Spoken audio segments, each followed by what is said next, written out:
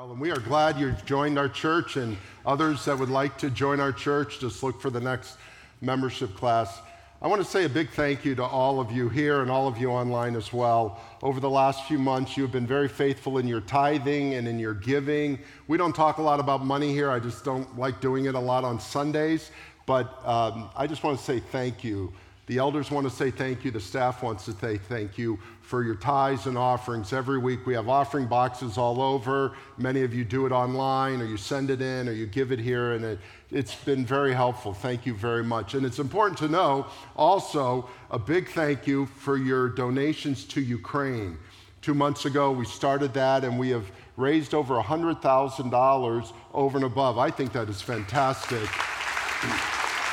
It's now, and I can't give you the exact number because it changes every day. More people are donating and it keeps going. We keep giving it. We have channels to do it that are there, and we're going to even explain more things that we're doing over there as well as the summer rolls on, because there's needs that keep going, and they're not all just about money. There's other needs, and we're working over there with our partners as well. And then with City House, wasn't that fantastic what happened 2 weeks ago? Thank you very much. And we were trying to get, I thought maybe 25 or 30,000. It was 65,000. And to realize it's right on the backs of asking you for money for Ukraine and asking you for donations for the church. So I just want to say thank you. Appreciate all that you do. And those of you online, those of you here don't realize that we have a vibrant group of people online. I just want to say thank you for you. Many of you can't come because of health, and some of you are even in other parts of our country or in the world, and you still are a part of our church and donate to our church. And many are on Zoom Bible studies. Some of you don't know that. We still do a couple of Zoom Bible studies during the week for those who have become a part of our church that don't reside in South Florida. And so we appreciate all the work you have done as well. Well, today we're going to get into our story again. We're still in Easter, the places of Easter. We started in the upper room a few weeks ago, and then we moved to the city, and Matthew McDaniel shared about Palm Sunday and the coming of the city. And then we talked about the Garden of Gethsemane and all that happened in the Garden of Gethsemane and leading up to the crucifixion. And then on Good Friday, we talked about the cross and the implications of the death of Christ. And then, of course, last week, Easter Sunday, we talked about the resurrection of Jesus Christ and the empty tomb. Today, we're going to talk about the road, and we'll get to that in just a moment. And then next week will be the last discussion, and it'll be about the world. Jesus said, go into all the world. Some of his last words were, leave Jerusalem and go to other places, go to the world. What did that mean back then? And what does it mean today, or what does it mean today for us as well? So we're going to look at that next week. And then after that, we're going to move on to some other things that we'll describe next week. But if you have your Bibles, turn to Luke chapter 24, and we're going to read the story. Elizabeth's actually going to read it for us. The road to Emmaus and that whole story around it. Right now, it's the afternoon of the resurrection. It's Sunday afternoon, same day, and she's going to read what Jesus did. Good morning, church family. Join with me as we read Luke 24, beginning in verse 13. That very day, 2 of them were going to a village named Emmaus, about 7 miles from Jerusalem. And they were talking with each other about all these things that had happened. While they were talking and discussing together, Jesus himself drew near and went with them. But their eyes were kept from recognizing him. And he said to them, what is this conversation you are holding with each other as you walk? And they stood still, looking sad. Then one of them, named Cleopas, answered him, are you the only visitor to Jerusalem who does not know the things that have happened there in these days? And he said to them, what things? And they said to him, concerning Jesus of Nazareth, a man who was a prophet, mighty in deed and word before God and all the people, and how our chief priests and rulers delivered him up to be condemned to death and crucified him. But we had hoped that he was the one to redeem Israel. Yes, and besides all this, it is now the 3rd day since these things happened. Moreover, some women of our company amazed us. They were at the tomb early in the morning, and when they did not find his body, they came back saying that they had even seen a vision of angels who said that he was alive. Some of those who were with us went to the tomb and found it just as the women had said, but him they did not see. And Jesus said to them, O foolish ones, and slow of heart to believe all that the prophets have spoken. Was it not necessary that the Christ should suffer these things and enter into his glory? And beginning with Moses and all the prophets, he interpreted to them in all the scriptures the things concerning himself. So they drew near to the village to which they were going. He acted as if he was going further, but they urged him strongly, saying, Stay with us, for it is towards evening, and the day is now far spent. So he went in to stay with them. And when he was at table with them, he took the bread and blessed and broke it and gave it to them. And their eyes were opened, and they recognized him. And he vanished from their sight. And they said to each other, Did not our hearts burn within us while he talked to us on the road, while he opened up the scriptures? And they arose that same hour and returned to Jerusalem. And they found the 11 and those with them gathered together, saying, The Lord has risen indeed and has appeared to Simon. Then they told what had happened on the road and how he was known to them in the breaking of the bread. As they were talking about these things, Jesus himself stood among them and said to them, Peace to you. But they were startled and frightened and thought they saw a spirit. He said to them, Why are you troubled? And why do doubts arise in your hearts?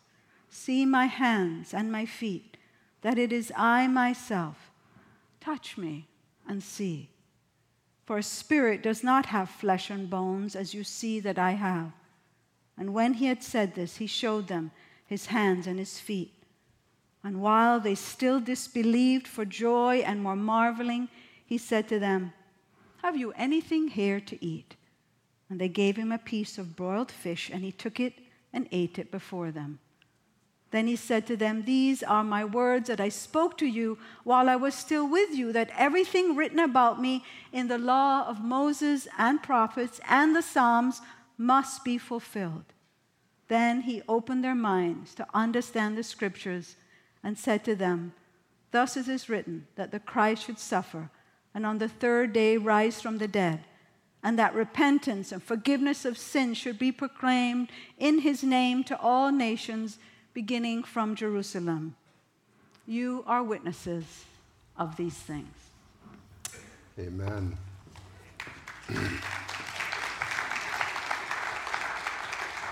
This is an amazing story that occurred just hours after Jesus had risen from the dead. It's a beautiful story. It's a story of two men leaving Jerusalem and going to Emmaus, about 7 miles northeast of Jerusalem.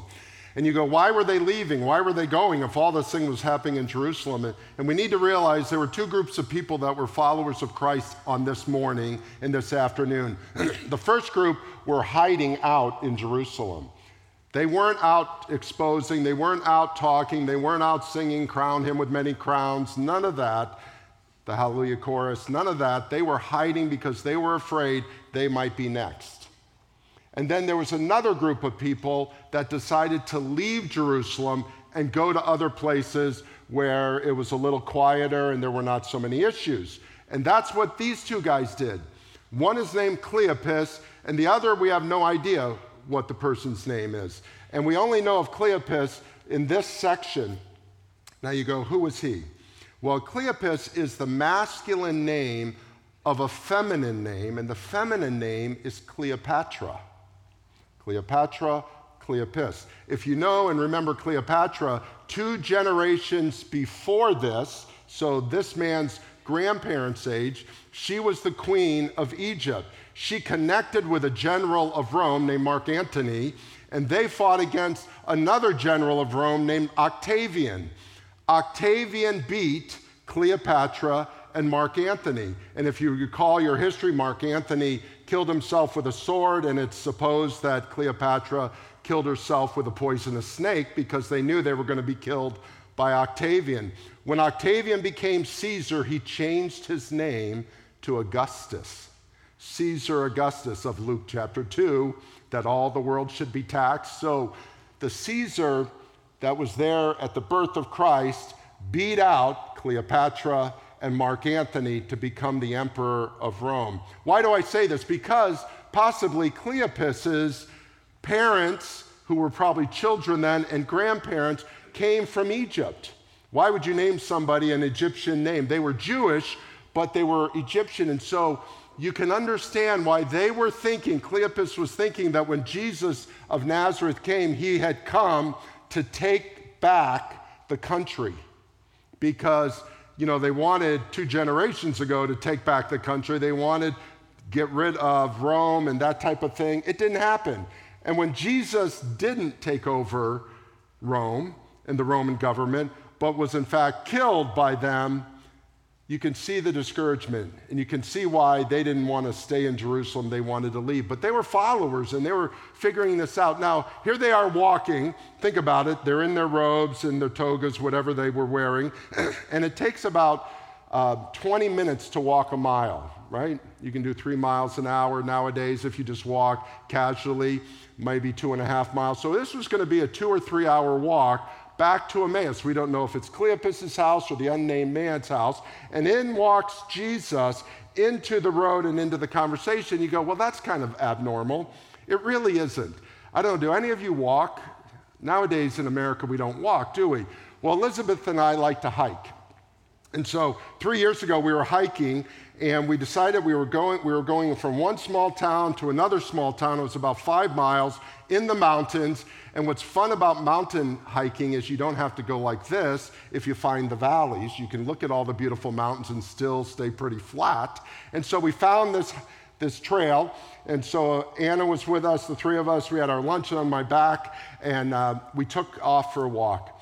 And all of a sudden, a couple came over to us, and they go, "Are you walking to the next town?" We said, "Yes." And they said, "Can we join you?" "Yes." And they said, "Are you a Christian?" Now, we were in another country. "Are you a Christian?" And then I forgot, I had a hat that said World Vision on it. And because I always wear baseball caps to cover my forehead from the sun. And so I said, "Yes." And they said, "Well, we graduated Wheaton College," and off the conversation went. And what was amazing was, okay, we never heard of them, never met them, didn't know anybody, and yet we walked together to the town, walked up a little, had lunch together, walked back, came back down. They were staying at the same hotel we were staying at, unbeknownst to us. We had dinner with them. The next day, I wanted to do an actual steep climb, and so did the guy. And so we said, "Why don't you ladies meet us at the top with transportation, and we'll walk." We were with them for 4 days. And you go, and it was nothing abnormal. It was just kind of very normal to do it. Why? Because we had some things in common with them, and it was an incredible time. Well, Jesus comes into this conversation and just jumps in. "What are you guys talking about? Why are you talking about this?" All these things. Now, it's interesting. They just jump in and go, "You haven't heard," and then the conversation takes off. Think about Jesus. Do you remember in his ministry, he spoke to 5 different groups of people? And I'm not talking about Pilate and Herod, but in his ministry, if you read the Gospels, there's 5 different groups of people he spoke to. He spoke one-on-one to people. Nicodemus, the woman at the well, the rich young ruler. Some followed him and some walked away from him, but he did talk one-on-one. Then he had a group of 3 that were very important, his inner circle. Do you remember who they were? Peter, James, and John. They were the 3. He did some things with them. And then, of course, there's the 12 disciples, 11 of whom became apostles. And then along with Matthias and Acts, there were 12 apostles. So you have the ones, the 3, the 12, and then there was a group of 70. Now, was it exactly 70, or was it how we say nowadays, there were 100 there? If you ever say anything, how many were at the meeting? There was 100. Nobody counts. If there were 90, if there were 110, we always say there were 100, right? Or in here, you might say there are 1,000 people here. Well, there aren't exactly 1,000 people here, but we kind of say there's 1,000 people because that's the way we think. We think in ones and zeros. They thought in sevens and zeros back then. So there were 70. I don't know if it was 72 or 80 or 65, but there were a group of disciples. Who was in that group? Mary Magdalene was in that group. Mattathias, who became an apostle, was in that group. Stephen was in that group. And I believe Cleopas and his buddy were in that group. These were the 70. We only know the 12 names and a couple of other names, but there were about 70 who were following Christ in Jerusalem. And then if you're writing this down, the fifth group Jesus talked to were the thousands.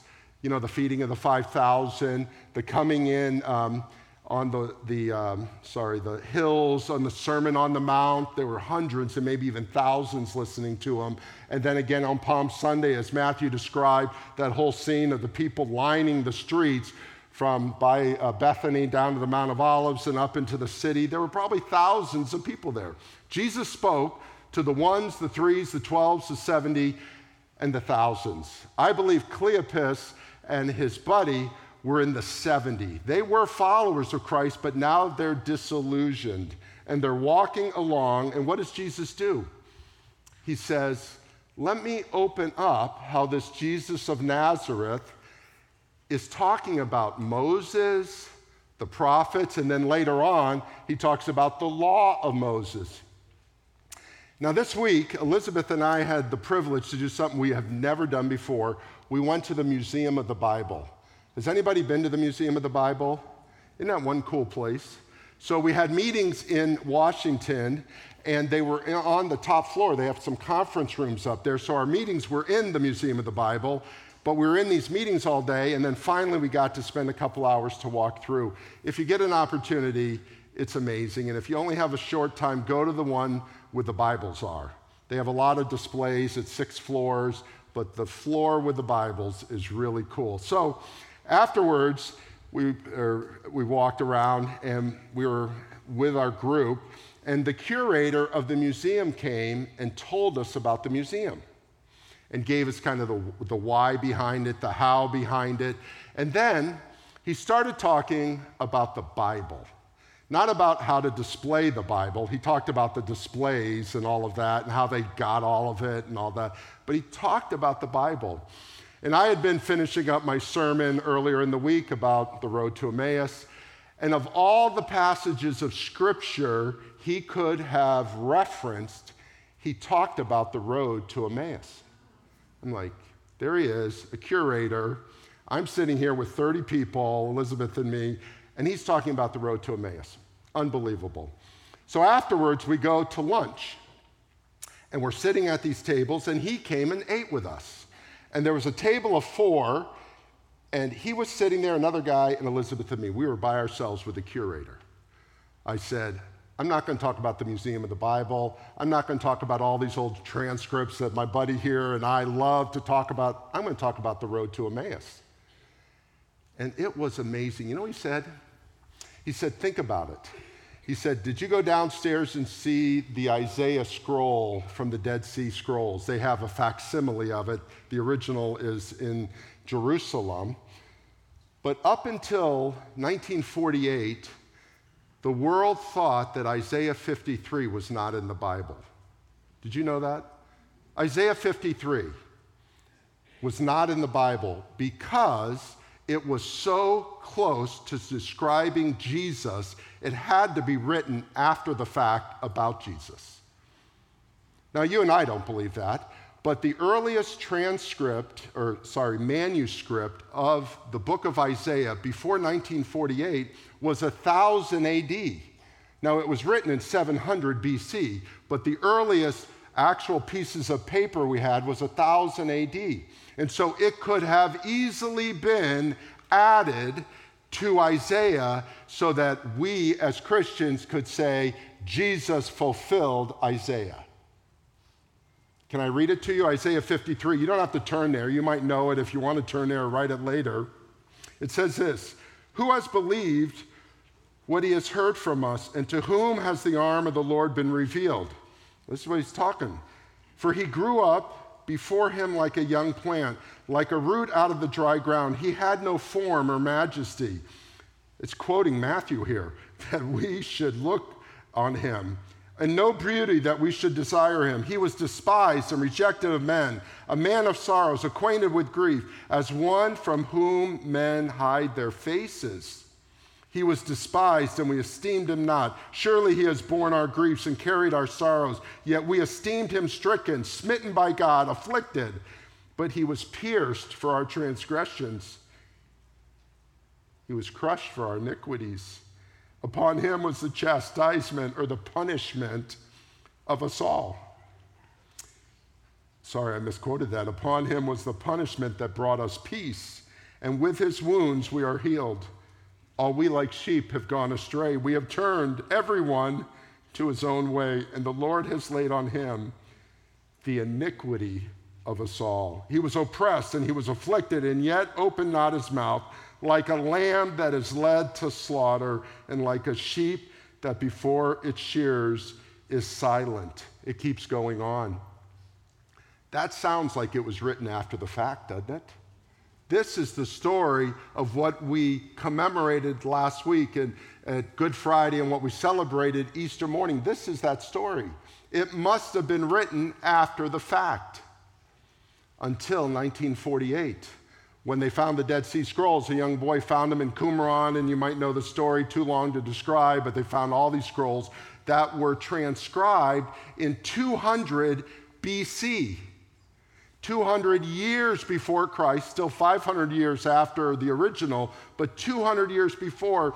And do you know what? Isaiah 53 is word for word in the Hebrew as it is today in the Hebrew that was translated in. Not changed, not added.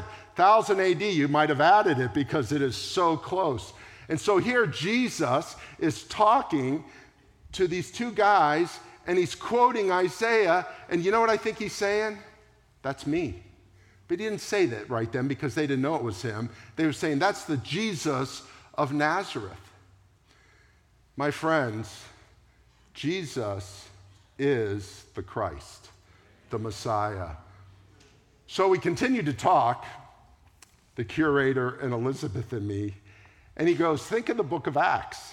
Now, my whole study was in the book of Luke. He goes, think of Acts. Acts chapter 3, Peter preached a sermon. Peter's first sermon after all the denials and all the pain and the restoration with Jesus was about the fact that Jesus is fulfilled from Abraham, from Moses, and from David. It's Acts chapter 3. You got to read it.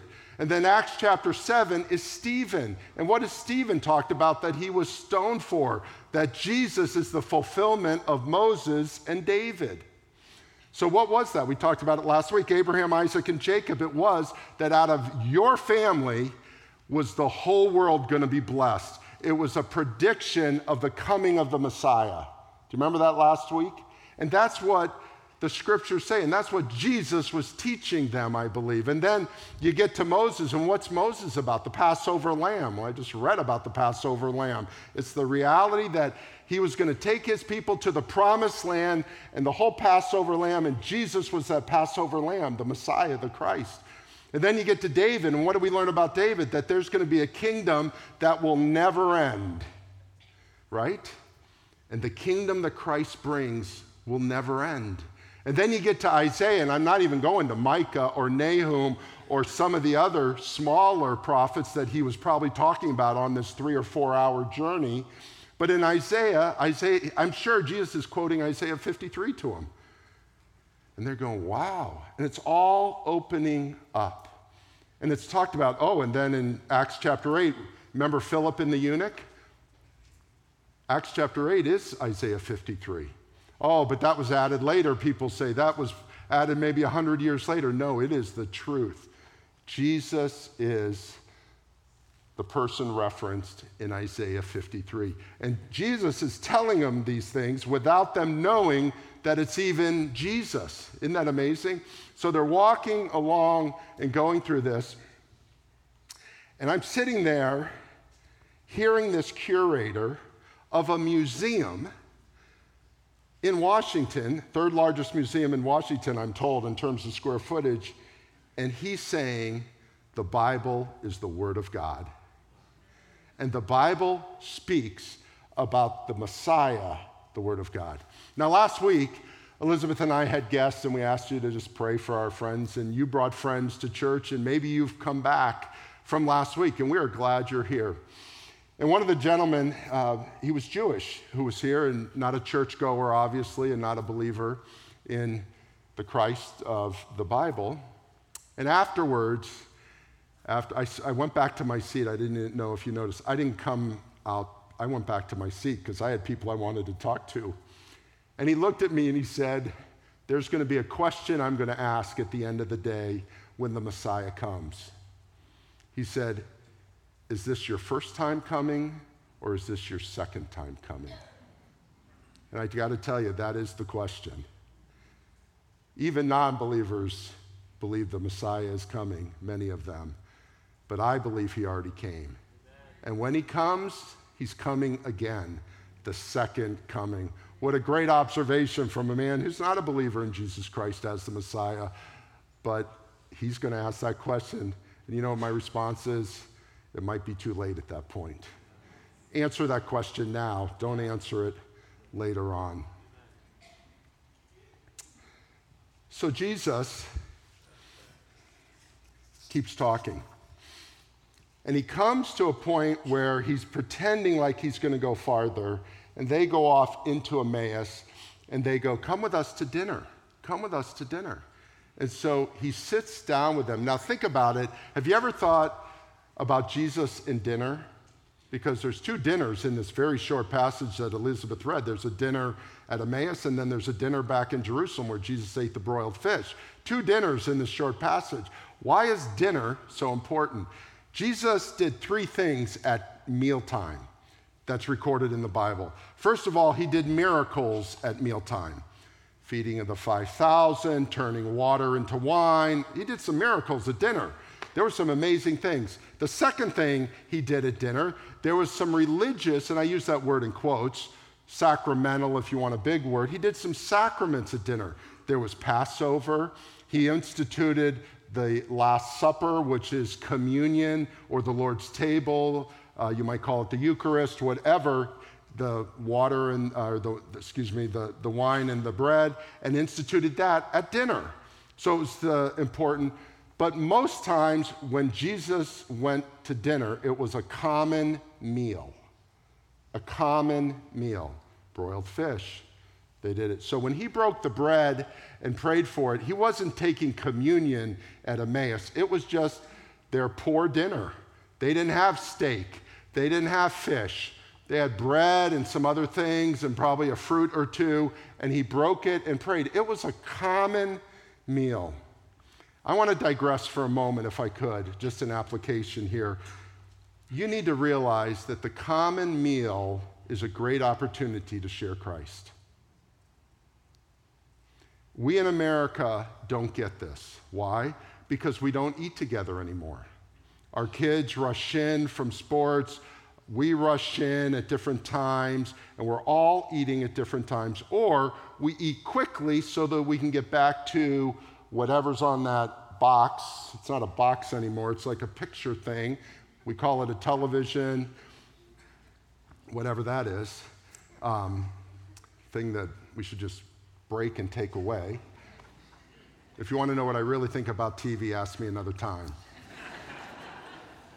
We went 35 years without a television in our house, just so you know. We raised 5 kids without TV. So, and they ended up pretty smart, but they didn't end up listening to all that garbage. That's not the sermon, sorry, I digressed too far. I'm going to digress only shortly. Dinner. Can I say that there's so much you can do at a meal that you can't do on the telephone, on the text, on the email, or even walking with someone, which is a great way to talk, but at a meal, because it breaks down barriers. It allows you to talk. You can't just talk business, you can talk. One of my favorite people of the 20th century is a man named Dietrich Bonhoeffer. Dietrich Bonhoeffer was killed by Hitler because he was trying to stop Nazism and the killing of the Jews and all the rest. A great story, I can't get into it, but when he was a child, he was the only believer in his family. His father was a friend of Sigmund Freud and the number one psychiatrist in Berlin in the early 20th century. That's his father. His older brother was a scientist who worked with Albert Einstein, his assistant. Okay. His other brother-in-law was the attorney for Lufthansa. Okay, this is a pretty smart family. None of them were believers. In comes younger Dietrich, and he had to share Christ in that setting. And can I say, every one of them became believers before the end of the day. Sister-in-laws, brother-in-laws, and before he ended up being incarcerated and then concentration camp and killed, his family came to Christ. And he wrote, long before he was incarcerated, that it was the family dinner that did it. My friends, you want to reach your family, do it over dinner. There is an opportunity to do it. It's not the only place, but it is an incredible place. And those of you that want to build a biblical worldview into your grandchildren, into your children, into your nieces and nephews, into each other, into yourself, do it at dinner. Have a time. It's not about the food, because one of them was just bread. The other one was broiled fish. It's not about the food, but have dinner where there is no ending every once in a while. Maybe once a week, maybe twice a week. Talk to your children, talk to your grandchildren, talk to your spouse, talk to your friends. If you're not married, get people together and go, let's have dinner, and there's no end to this dinner. If it lasts for 4 hours or 3 hours, so be it. It is an incredible opportunity to share what God is doing in their life and in your life. That is all free, but I tell you what, if you walk out with nothing else, remember that you can change people's lives at dinner that you can't do at other places, because you're not going to scream at somebody at dinner. You're not going to yell at somebody at dinner. You're going to just talk, and it's a great opportunity. Now, back to the story. Jesus sits there and prays, and they go, oh, it's Jesus. The scales come off. So what do? Jesus takes off. I love Jesus is like the best, right? He does this, gone. He's gone. Okay, and what do? They walk back. I don't think they walk at 3 miles an hour, but they're not runners. They're not Greeks. They're Jews. They're not the runners, but they walk back fast. And where did they go? They went back to where all the disciples were, not just the 11, but also others. And they said, we have learned. And what did they start talking to them about? About Moses, about the scriptures, about David, about Abraham, Isaac, and Jacob. And they're talking about him. And all of a sudden, what happens? Jesus appears. And what does Jesus talk about? The law of Moses and the Torah. And he talks about the Psalms, Psalm 22 probably, and some of the other Psalms. And he's talking about Isaiah. He's talking about the prophets. And finally, the Bible says here, it's so beautiful when they say it. Then, verse 45, then he opened their minds to understand the scriptures. Isn't that beautiful? All these people were confused. I thought he came for this, but he came for that. I thought he was going to take over and be the Messiah of Rome, of the Jews against Rome, but he ended up not. All these things, and all of a sudden, their eyes opened. And the scales, whatever they were on their eyes, ended. Because I got to tell you, the Church of Jesus Christ grew out of that ragtag group in the upper room. Was it by then only 40? Was it only 30? I mean, how many people had gone to other cities and never came back? It was a small group, and from that small group, you have a movement that took over the world because these people understood the scriptures. And what did they understand? That Jesus Christ is the Messiah, the Christ. And I think that's a beautiful thing that we need to understand. Our time is up. We could go on and on about this. Next week, we're going to go, what did they do with all this information they had? Then Jesus says, go into all the world with all this information and with this understanding. And we'll talk about that next week. I want to close with a story I've told many times. It's like I tell this story way too many times, but it applies to today. 12 years ago, I went to a wedding of our friends here and out in Portland, Oregon. And we flew to Seattle because we had family in Vancouver, family in Portland. Seattle's halfway between the two. Our family in Vancouver came down to Seattle, and then we were going to drive down to Portland, go to the wedding, then drive all the way back to Vancouver and spend a week up there. A week down here, a week up there. All good. Well, if you know something about Northwest United States and the west of Canada, it's the coffee capital of the world, or at least of the Western Hemisphere. It's unbelievable. At that point in time, 10 years ago, I had never had a cup of coffee. Yes, that is true. No TV, no coffee. Okay, I'm like not an American here. Not because I'm against caffeine or anything. I just never had coffee, never drank it, just didn't like it, whatever. So our cousins in Vancouver owned at that time one of the top 10 coffee shops in the Western Hemisphere, ranked by USA Today. Now, can you imagine the best coffee shop in the world, and I don't drink coffee? So we go and we meet in Seattle, and he says this, he said, Bill, Seattle is the birthplace of good, elite coffee. I don't even know what bad coffee or good coffee is. He goes, much less elite coffee. He goes, why don't we go on a coffee crawl? I go, okay, whatever that means, I'm in.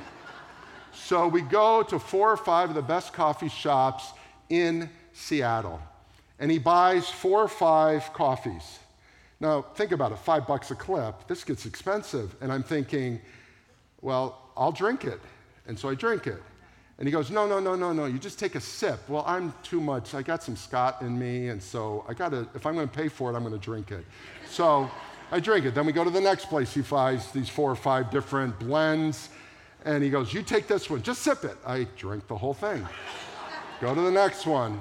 We did just 5 different coffee shops, so I have 5 double espressos in a body that's never even had a cup of regular decaf coffee. So, you know what happens? This goes crazy, and this goes crazy. And I've got a wedding to go to tomorrow. Well, tomorrow comes, and the wedding was fine, and somehow I recovered, whatever. Great wedding, wonderful wedding. And then we go up to Seattle, to the home of one of the top 10 coffee shops, and we get there, and you know what my cousin, Elizabeth's cousin, does? He hands us a debit card for the coffee shop. He says, you can buy anything in here you want. Come meet us in the morning, then go sightseeing, then come in the afternoon, have lunch, go sightsee. You don't spend any money, come here. I'm thinking, I've got a debit card of the best coffee shop in the world, and I hate coffee. And now I really hate coffee after what happened 3 or 4 days before. So I get there, and I buy orange juice with my debit card. And everybody's mocking me, orange juice. And you know what I finally did? Is I finally went to the barista, and I said, put my orange juice in a coffee cup. So I walked around with my coffee cup, saying hi and drinking my orange juice. This is true. I can't make this stuff up. Here's the point. His coffee shop was about coffee. And I didn't like it, but I pretended I liked it. I pretended I was a great coffee drinker because the cups are fogged and you can't see inside them, but I had orange juice in them. There are many people that come to church that pretend, and I'm not mocking you, but the reality is you're not after Christ. You don't care about Christ. You just care about the atmosphere. You care about everything about it, or you care about making happy your wife or your husband or your children or your parents or whatever it is. And the reality is you're drinking orange juice. You're doing your own thing. But it appears to us and to everyone else that you love Jesus. Let me tell you that I don't know that you love Jesus or you don't love Jesus because you're sitting here, you're watching on the live stream. That's between you and God. But let me tell you this, on the second Easter of this year, now is the time to love Jesus. Now is the time to believe in Jesus because he is worthy and worth being praised, as we just sang about, is he not?